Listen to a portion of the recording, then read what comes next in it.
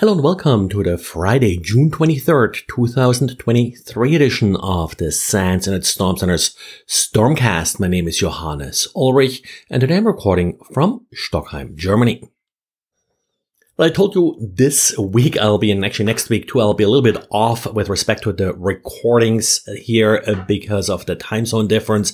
So yesterday, just as I finished recording, I did learn that, Apple released updates for all of its operating systems, fixing 3 vulnerabilities that are already actively being exploited.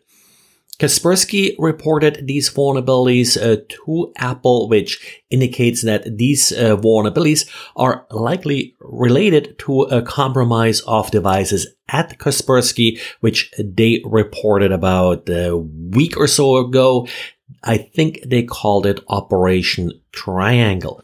2 of the vulnerabilities are affecting WebKit. WebKit, of course, is the engine behind Apple's browsers. So Safari and pretty much anything else that parses HTML and such in Safari.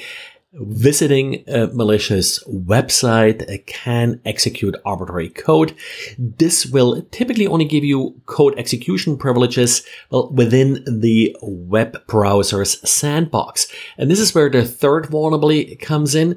That third vulnerability does actually then allow privilege escalation and does allow executing arbitrary code with kernel privileges. So these vulnerabilities have to be chained together to lead to a complete system compromise, the way Kaspersky described the malware that they observed.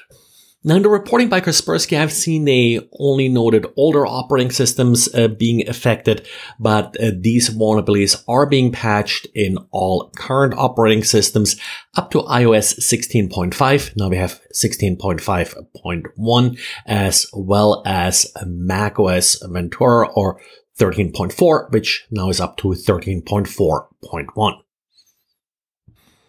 And then we have an exploit for CVE 2023-2178. This is an arbitrary file delete vulnerability in the Cisco Secure Client and Cisco AnyConnect. The problem is that the installer will create a temporary directory and then delete all the files inside the directory without sort of properly checking the directory before doing the delete.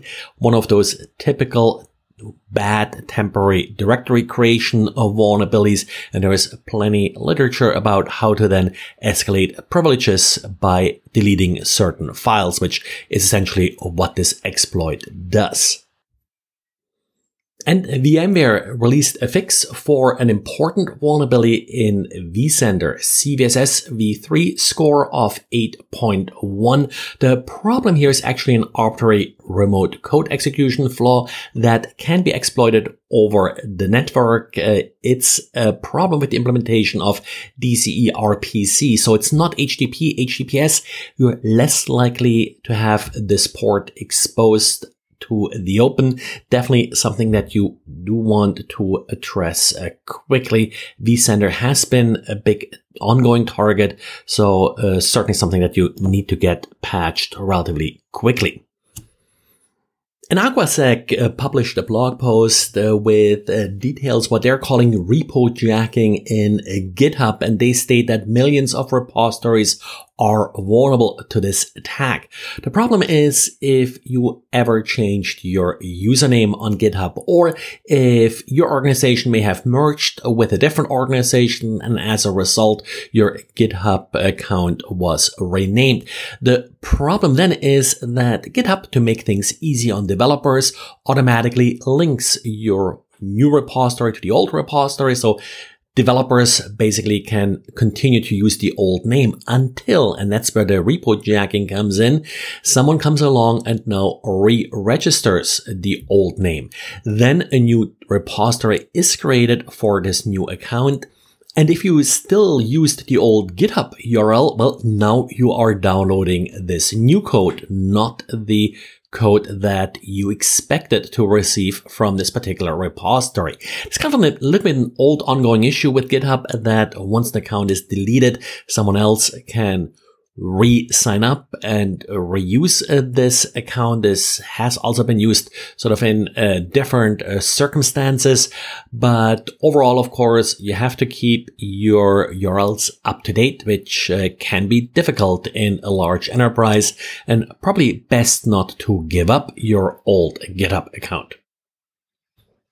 Well, and this is it for today. So thanks again for listening, and talk to you again on Monday. Bye.